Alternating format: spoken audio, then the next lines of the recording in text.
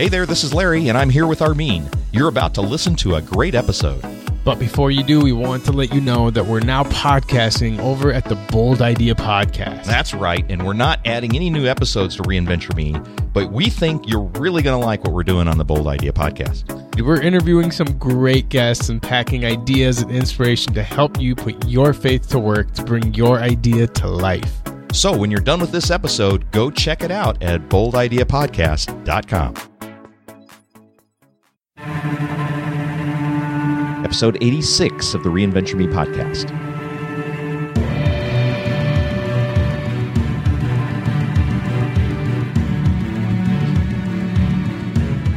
Well, accountability's got a bad rap. Understandably, it's been misused. And we're going to talk about how accountability done right can be a powerful transformation strategy. Find your next great beginning.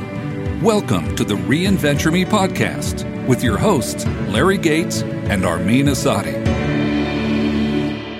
Hello, and thanks for joining us on this 86th episode of the Reinventure Me podcast, the podcast for what's next in life. I'm your co-host, Larry Gates, along with Armin Asadi. And we thank you for joining in on the conversation that Armin and I are going to have here. We want to help you discover new ways to reinvent your life, your opportunities, and the ventures God's called you into. Now, in case we say something that you go, I'm driving along in my car, and I'm wondering if maybe they have that written down somewhere.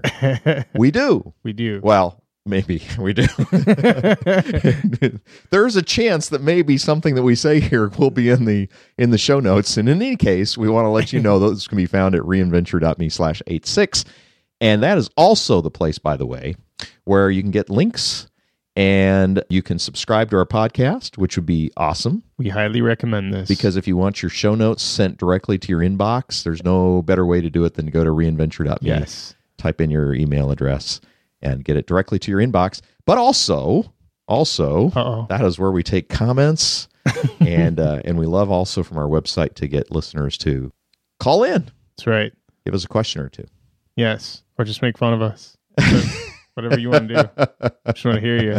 Okay, well, speaking of making fun of us, I mean, we do have a whole Facebook page just for that, so you can also like us on Facebook and then just give us snarky comments there. That works. And you'll probably get more than one person to jump in. Yeah, right? Oh, totally. Dan would probably jump in on that one. Yeah, we just finished our toxic episode, so maybe we'll get all the trolls to come out and start hitting us on our show. Why not? I'd still be entertained. I'm okay with it. I got thick skin. Yeah, there we go. There we go. Well, I do have an announcement, and this time I'm going to do something I didn't do last time, which is mention the website. Mention the website, yeah. So on November 6th, Armin, I'm going to be doing another strategic margin workshop. And what is strategic margin? Strategic margin, you might ask. I'm here for you, Larry. Strategic margin is that place that we all want to have that says, I finally have time to think about where I'm going and where I'm headed in my life or my business. And far too often, we might only take those times when we're on vacation, maybe not running between everything, or when we're absolutely in a crisis or in between a job change. Yeah, those are forced times of thinking. Mm-hmm. But the Strategic Margin Workshop is designed to help you build that into your life on a day-to-day basis. And so I'm doing that workshop on November 6th in Minneapolis, and I'm going to do something we didn't do last week, which was to mention the website, strategicmargin.com, if you want to come. And if you use the promo code REINVENTURE, you'll save $100 off that. So would love to have you there. That's awesome. You got the website. This is going to be a powerful thing now that you got the website in there. People can actually log into this. Oh, I see. I mentioned the website. I was thinking maybe you're thinking because I have a website that's powerful in some way. I'm just right. Proud of you for remembering. Yeah, right. I mentioned the website. Woo. All right. So since this is a accountability episode that we're doing, I'm going to kick off the Inspire Me with a quote from Theodore Roosevelt. And this is what he said. He said, "If you could kick the person in the pants responsible for most of your trouble, you wouldn't sit for a month." I laughed so hard the first time I read that quote. Because it's true. That's why. I've had that in my list of quotes for years. And almost every time when I go through that list and just look at what I have written. Still laugh. Or have in there. I see that and I go, man. So true. I laugh because of its truth. Yep. I like, there are times when I can't sit for a month because I'm the guy most responsible. So tie that in. Let's talk about how does that fit in this idea of accountability. And honestly, I think accountability's kind of got a bad rap. It does. I mean, it's not exactly a quote unquote sexy topic by any means, but so why in terms of, someone who is possibly in a transition, they're reinventing themselves or reinventing their life, right? Yeah. How does this all fit into what we're trying to do here in helping people discover their new opportunities? I'd like to hear your thoughts, but here's why I thought this was really good is that I think especially in our culture, in the American culture, I think one of the biggest mindsets that we have in our culture that I see that's pretty predominant, especially in my generation, is that we have a victim mentality. By that, I mean that in our mindset, we somehow put majority of the responsibility on external forces. So I hate this job because I don't like where I'm at because I don't like this team because, and every time I finish that sentence, what comes after because is someone else or a group of people or an environment of something. Do you know what I'm saying? But it's never me. I heard a guy say one time, kind of tongue in cheek, business would be good if it weren't for the customers. Right. Think about that for a second. Maybe culturally, maybe not for your revenue. I guess for me, where I think about it is if we have the mindset where most of the responsibility of the situations or circumstances in our life, if the majority of that responsibility falls on external forces, then we've created a formula for failure. Regardless of how many times your circumstance changes, if that formula remains the same, where responsibility is on others, you're basically creating a formula for failure as often as you can create it. But as soon as you turn that formula and you make that responsibility, the majority of that responsibility on you, I think that's when you've created a formula for success, regardless of what it is, whether it's personal, relational, spiritual, business, ministry, you fill in the bank, it doesn't matter. Yeah. But what are your thoughts? Well, I agree with you. I think that victim mentality is nothing more than our ego defending itself. We don't like to be seen or see ourselves as we're this responsible party for the things that go on around us. Right. And so it's much easier to find fault and find blame in others. Yeah. And I think that's what makes Teddy Roosevelt's comment so apropos, because it isn't the other people we ought to be kicking in the shorts as much as it is ourselves. Yeah. And it's so easy, as you said, to find that, other people will let you down, and you might be depending on other people for things, but there also might be other ways in which you can proceed that isn't entirely dependent on other people, and perhaps you've also contributed to their inability to help you get ahead too. So there's a lot of things that you can look at there, but I think the first attention is to turn it inward. But Armin, this topic was one that was important to you. You brought it up and said, hey, we should talk about accountability, and I know that's meant a lot to you, and it's certainly something I've done a lot with over the years too. We both felt like, hey, this is an important topic, but talk about why that's important. All right, so for me, I'll just keep it very personal. So, oh shoot, we liked impersonal stuff in this podcast. You don't want me to be vague?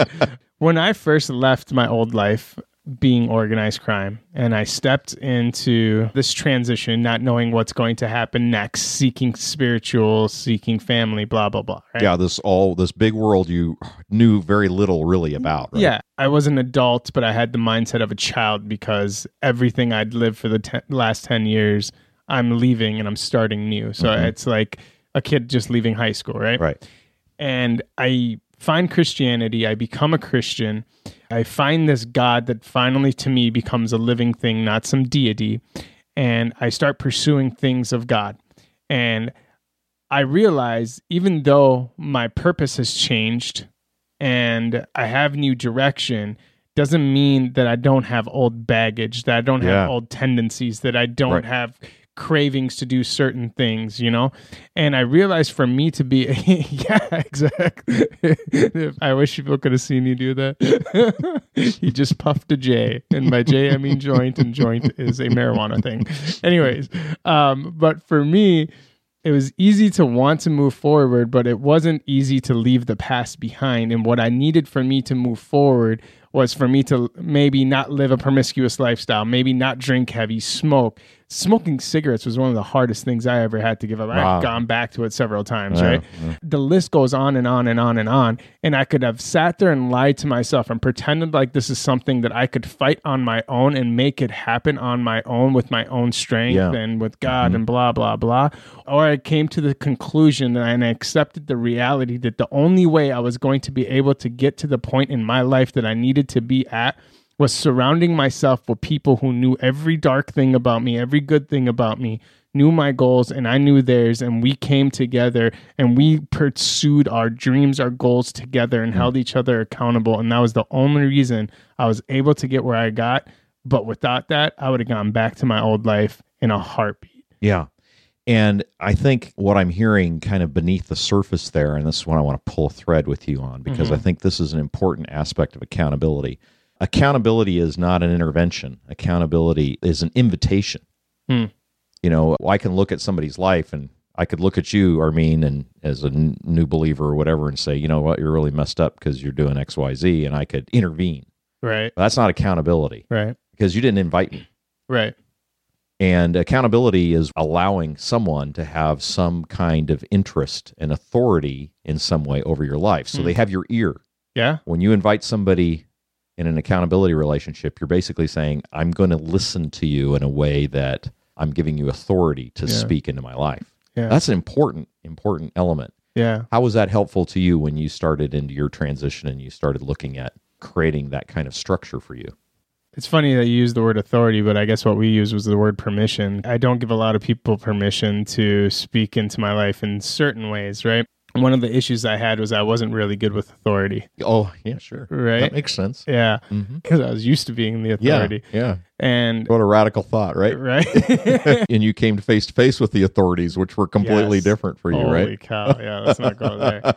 But I think it was invaluable. I don't think I could have done it without it. If I didn't have these people that were around me that knew my goals and my aspirations, and I knew that I had to talk to them about it every week, and I knew that there was a rhythm, there was set, we knew what was going to happen, we set boundaries around it, we set expectations around it, and I knew what I was walking into every single week and every time I got a phone call. And if I didn't do that, I don't think I would be able to do the things that I did. So long answer short, I think it changed my life. Yeah, so that accountability structure was really invaluable for you to get from one set of value systems, rewards, work, vocation, to another. I don't think there was anything more transformational in my life other than, the whole God experience. I don't think there was a more powerful tool or whatever you want to call accountability that I had in my life that was more transformative than that. Yeah. And it sounds like I'm exaggerating, but I'm really not. Okay, so for our listeners who might be thinking, yeah, I mean, that was kind of a very exceptional thing. I mean, you moved from running a crime syndicate to eventually getting into church work. I mean, that's almost like polar opposites, right? Right. My life isn't quite that extreme. I'm pretty steady Eddie, and things are going along just as fine as they have been for the last 5 or 10 years or whatever. Why should I even be thinking about accountability and what we're talking about here today? Let me tell you a story. So I have a few really good friends that were in an accountability group that I was not involved in, but these are guys I met that were a big part of me making a life change that I made.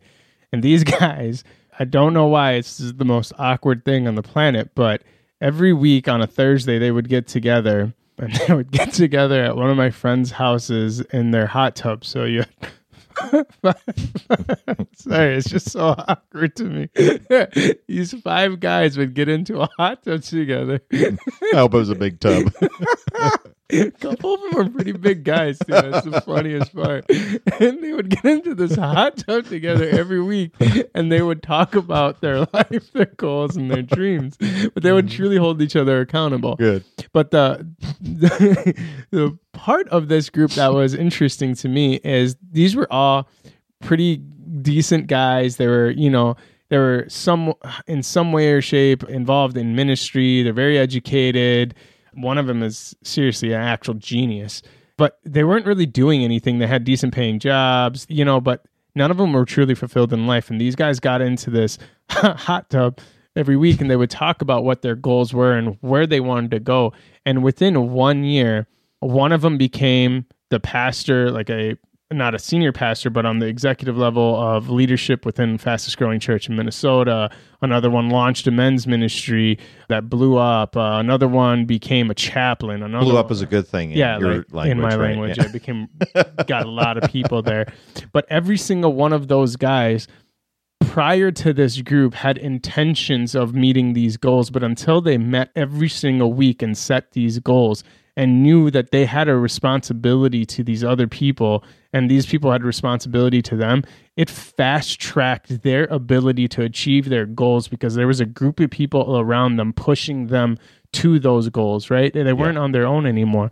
So for anyone who's listening, I think this could be the thing that literally fast forwards your life. Yeah, and see, now you hit on something that I think is really vital, in that oftentimes, at least my exposure to accountability groups in the past have always been accountability to keep you from doing something, which I call defensive accountability. Right. Yeah. You know, and usually it's like, guys don't watch pornography or, all that stuff. Right.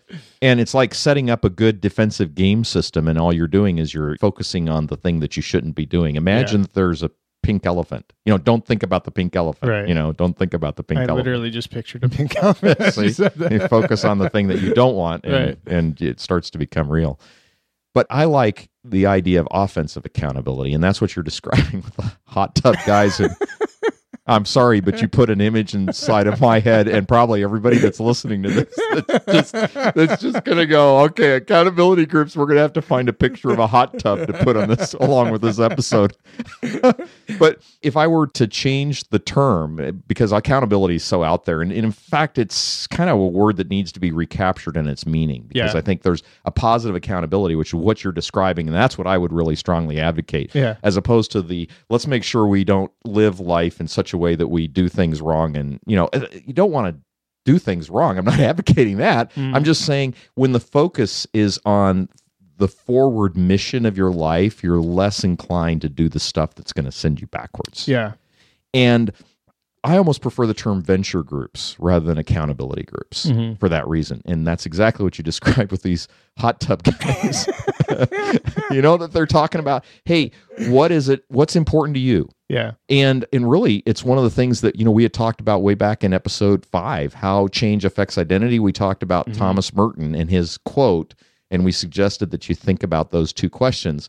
And remember, the Thomas Merton questions are, what is it that I want to live for, and what's keeping me from getting there? Yeah. And it sounds like that's the kind of conversation that's probably going on with those guys. It's like, what am I here for, and what's keeping me from it? Right. And that's the kind of accountability structure I think that's great to set up. I like to call them venture groups rather than accountability groups, but the name's kind of taken with accountability. Let's talk about what it is. Let's reclaim that name in a positive way. I like that. I mean, venture group sounds a lot sexier. It does.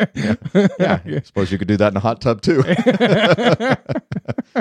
But one of the things that we have to talk about here is that I've talked to a number of women here in anticipation of our episode. Right? And I asked them, so tell me about your experience with accountability groups. I didn't know you did this. I'm really eager to find out what this is about. So they look at me kind of weird. Oh, no. Okay. It's like, we don't really call them that. It's like we have these groups or that groups, but I don't think women, well, at least the ones that I talk to, they don't engage in what they call accountability group in the same way that guys do.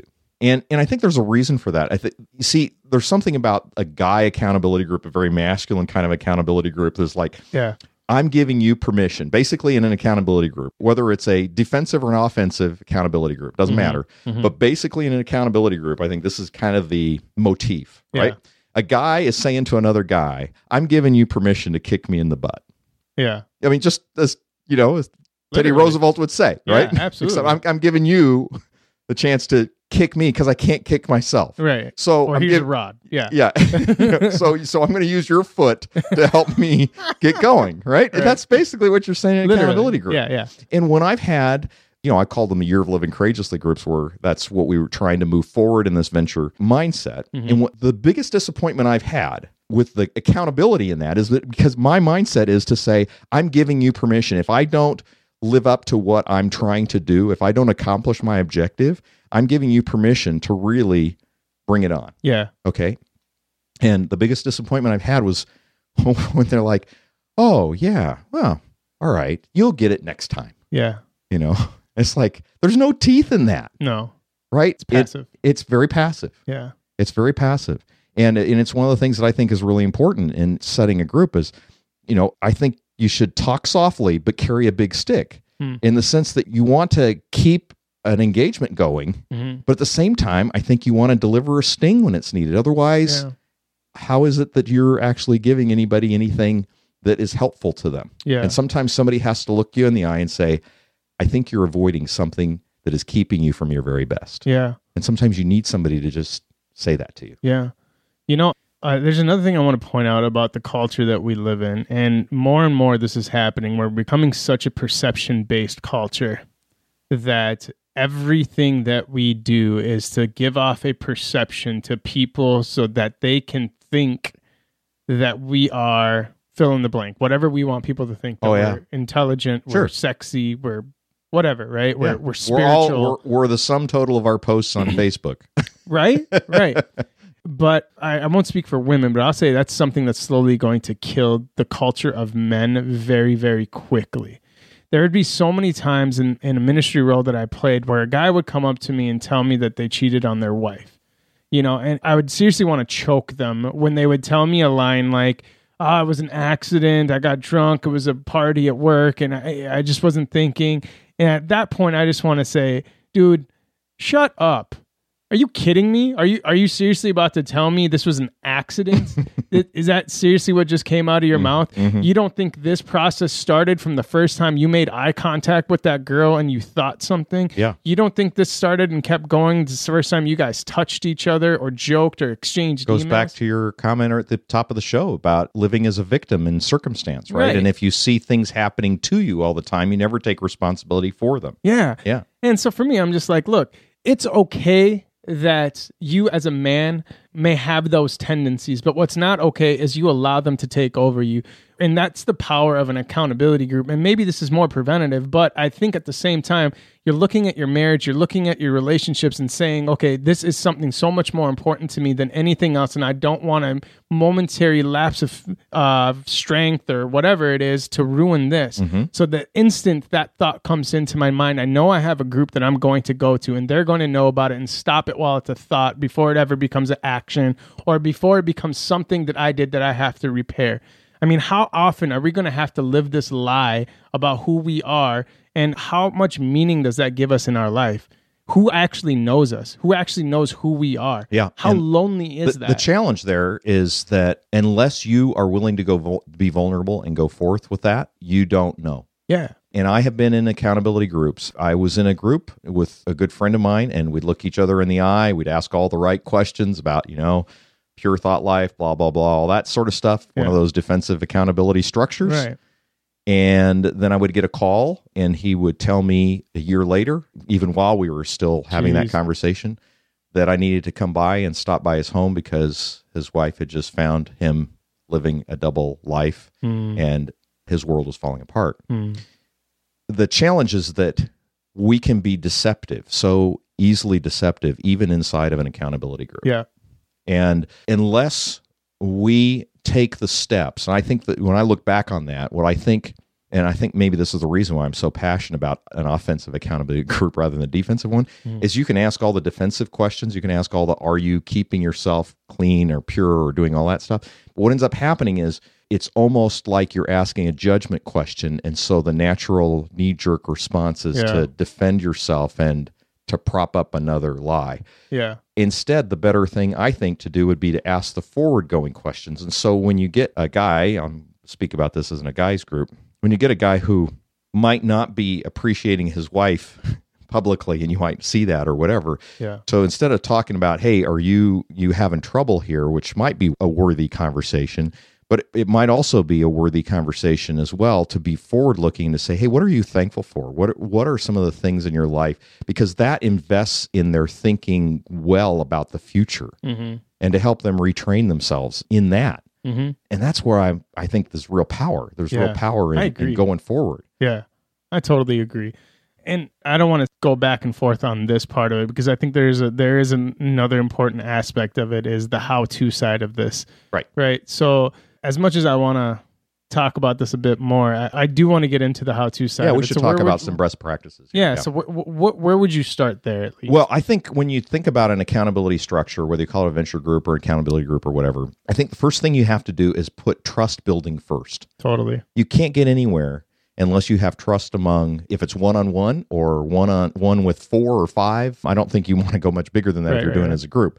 But I think trust is the language of influence. Totally. And agree. with an accountability group, you are inviting someone to have influence over you. Mm-hmm. And if you don't have trust and you're not building the trust, then you have no way by which it's even of value. And you might as well not even go because then it's just putting on a facade rather than being real. I can't agree more. Yeah. And so you have to have, obviously the agreements between you as a group that you're going to maintain confidences. You want to create an atmosphere of being open. Yeah. But each time something is said that's in a confidence, it's going to be tested in some way. Yep. And that's where you have to keep coming back to the group and saying, are we reinforcing this and building trust? Mm-hmm. The other thing I would say is that it's really helpful if you go first. I don't care who it is that's listening to this. There might be 5 people that's all going to listen to the same podcast that if they were all in the same accountability group, say all of them ought to go first. Yeah. That's the mindset they ought to have in being vulnerable. Yeah. Because we use this quote from Brene Brown a long time ago, I think. Vulnerability is the first thing I look for in you, and it's the last thing I want you to see in me. Mm-hmm. And that is so true. Yeah. And if we want to build trust, the first thing they're looking for is that vulnerability. So go first. Yeah, I think there's a big risk in that, and I think that's what prevents people from wanting to do it. But honestly, if I look at it through my own lens of my own life, it's by far a greater risk for me not to speak, not to create that kind of atmosphere and that kind of environment. Right. It is the loneliest place on the planet. I don't care if you have 1,000 friends. I don't care if you have 1 million Facebook followers or whatever it is that you think that you have. Until you have a place where you can be outright honest about exactly who you are and what you want and the desires of your life, you are going to be living a lie and you're going to be in the loneliest place. And until you're willing to trust others and put yourself in a position to trust them and take that risk, you're never going to get that. And you're going to always have that feeling of loneliness and it's worth that risk. Be the first to talk. I totally agree. Yeah. You're sparking the environment. Yep. Well, speaking of environment, I think one of the things that I found to be quite effective is, I'll just call it lower the lights. In other words, lower the lights. I'm thinking about the 3 guys in the how many guys in the hot tub. I'm being metaphorical here when I say that, but really set the table for the kind of conversation you want to have. And when I mean lower the lights is, at least with men, I found that the best way to get through to them and allow them to be open and vulnerable is to convene them at night. You try to do it over breakfast. They've got things to go to. They're thinking about their day.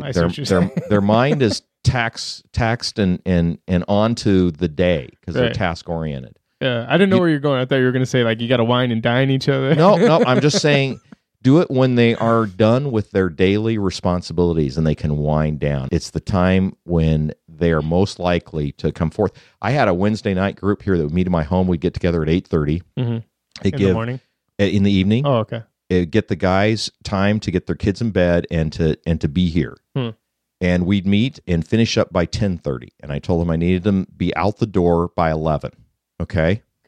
I cannot tell you how many evenings they would, after I send them out the door at 11, they'd stay in my driveway talking till almost 1 a.m. Shush. I'm like, I have to get to sleep. You guys can, but that is the kind of bonding that you want to have. And I guarantee you that doesn't happen when you try to get guys at the beginning of their day. Yeah. So that's what I mean by dim the lights. However that works, if you're getting together with someone, find and think about what would be the most conducive environment in order to have the kind of conversation you want to have.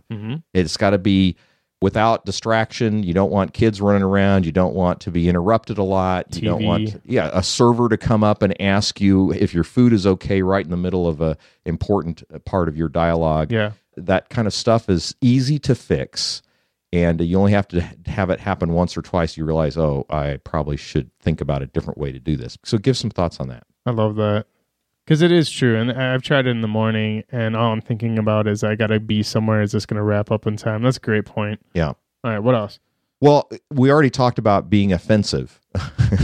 Being offensive. Oh, yeah. I thought you meant like me saying offensive stuff. Well, I was being a little bit funny with that, especially after your hot tub.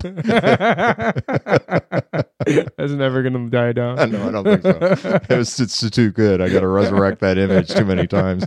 But, the Thomas Merton questions that we talked about was really asking of the other person forward-looking questions. Yeah. So that they're always, like your hot tub conversation that you pointed out, they're always thinking about, where are we going? Yeah. And that is really where the power in an accountability group goes. Mm-hmm. And take it seriously. Mm-hmm. I mean, I have found so many people say, Ellie, will you hold me accountable to this? Yeah. And then, you agree, but then they have no intention of ever checking in or helping to facilitate that. Yeah. And I might even try to check in, and there's like no interest in doing so. So it's like, it's something, maybe I want to be held accountable for a diet and exercise thing. And I say it, but it's passive. It doesn't work. Yeah. Another thing I would say that I think would be a good rule to follow, and I'm curious your thoughts on this, is the rhythm of the meetings, how often you meet. Yeah. One of the things I've realized is anytime I've tried to do an accountability group and we met once every other week or once every 3 weeks, once a month, it's basically pointless. I mean, it was a great bonding experience, but it would never fulfill the purpose of an accountability group or a venture group. So one of the rules I've set for myself is that it needs to be every week, because you miss once, that's fine. You're back together next week, right? You do it every other week. You miss one, you've gone a month without it. I found that exact same thing, and I would rather think about accountability groups as sprints rather than marathons. Yeah. So, be seasonal and do it for a specific period of time, and then it has an end date. Yeah. The last thing that you want to do is have this, you're part of a group and now it goes on forever and you never know exactly how you can get out without feeling guilty. Yeah. No, say, what, we're going to meet for 8 weeks. We're going to talk about where we're going with our lives. We're going to go through maybe this short little book or whatever. We're going to talk about it and we're going to see how that might apply. Or maybe it's on marriage or fathering or parenting or whatever, or diet and weight loss or whatever your goal is. Maybe you just get a group together to say, hey, we're going to go pursue this together. We're going to meet for 8 weeks. And I agree with you. I think the weekly thing establishes a momentum. If you miss one, you're not out for too long because you can catch up the week later. But the key is to reject passive perpetuity. Yeah. If you just have something going on forever, then it eventually dies. Yeah. And then everybody feels bad about it and nobody's gotten anywhere with it. Right on. Yeah, I don't think there's anything wrong with setting a short-term commitment around and say, I'm going to revisit this in 3 months, 2 months, whatever it is. We're going to check it. If it's working, we keep going. If it's not, we stop. Right. So is this worth it? Is this not? Yep. What do we want to do now? Yep. So, Armin, it's probably a good time for a challenge me. Yeah. All right. So here's the challenge. Think about your current support structure. What changes can you make to help you stay on track or to get where you want to go faster? All right, so we wrote this out, so I'm reading it to you. I'm going to read it again. Think about your current support structure. What changes can you make to help you stay on track or get where you want to go faster? It's basically asking the question, do you have the support structure right now to fast forward your life to pursue your dreams? And if not, then maybe the challenge is probably create that and bring that into your life. Yeah, create a venture group. Find some people who can help you get going. If you feel stuck in what you're doing and you feel like maybe you're not getting where you want to go, there's good chances that other people are feeling the same way about something else as well. Get together with a few people that you have some commonality with, people that you enjoy being around. Make it for a short period of time and see where you go with it. Yeah. It's a good thing to try. Yeah, because you never know where it leads you. It could lead you to your dreams. Exactly.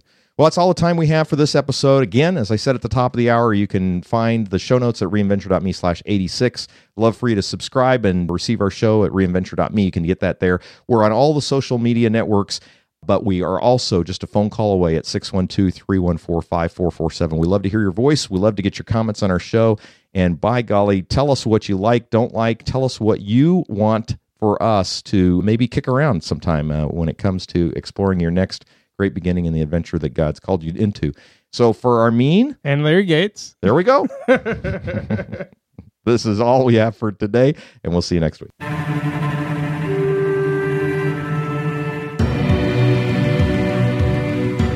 been listening to the Reinventure Me podcast with your hosts, Larry Gates and Armin Asadi.